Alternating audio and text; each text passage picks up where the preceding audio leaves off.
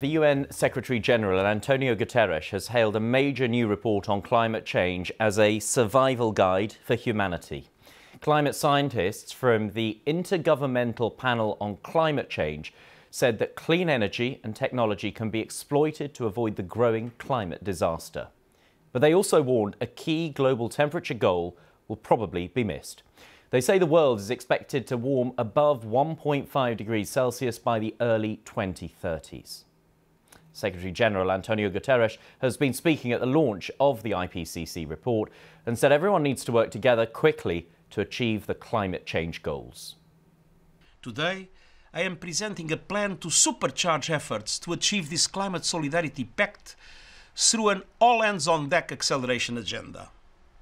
It starts with parties immediately hitting the fast-forward button on their net zero deadlines to get to global net zero by 2050. Leaders of developed countries must commit to reaching net zero as close as possible to 2040, the limit they should all aim to respect. This can be done. Well, I'm joined now by our climate editor, Justin Rolat, who is in Interlaken. Justin, you and I have spoken about these kinds of reports before. What makes this one different and so important?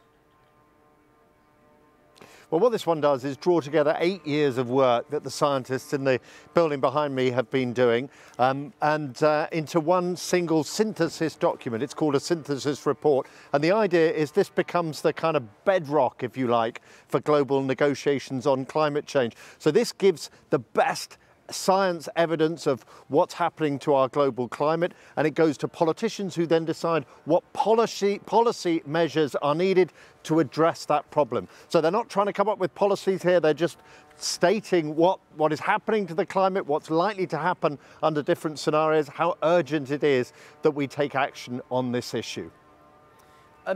It's quite a stark point that it makes, that the world is likely to miss one of those key climate goals of avoiding a temperature rise of more than 1.5 degrees Celsius compared with pre-industrial levels. Is that a sort of admission of defeat? Is there a danger that people and governments will throw their hands up and say, well, if we've missed that target, you know, what impetus is there to make changes? I mean, they're quite careful in the way they describe this. They say under most scenarios, it is now likely that we will miss that 1.5 boundary that was regarded as the key target for keeping emissions within, keeping climate change, I should say, within avoiding the worst effects of climate change. What they do say, though, if we make really deep cuts in carbon dioxide emissions and develop technologies that can draw carbon dioxide, suck carbon dioxide from the atmosphere, we can bring temperatures back down to 1.5 degrees. So, I mean, I think essentially what they're saying is there is a window of opportunity to keep climate change within kind of manageable limits, but that window is rapidly being slammed closed. So, you know, it is a kind of moderated message. I don't think they'd say it's a failure. I mean, the scientists would say we simply are scientists. We study what's happening. It's not our job to succeed or fail on this. But yes, in terms of the global negotiations, it is disappointing, certainly,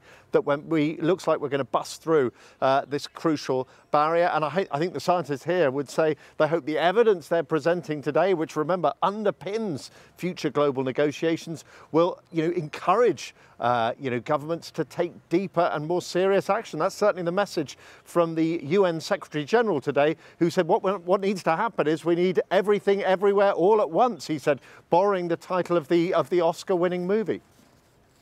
OK, Justin Rolat, our climate editor there for us in Interlaken, thank you very much indeed.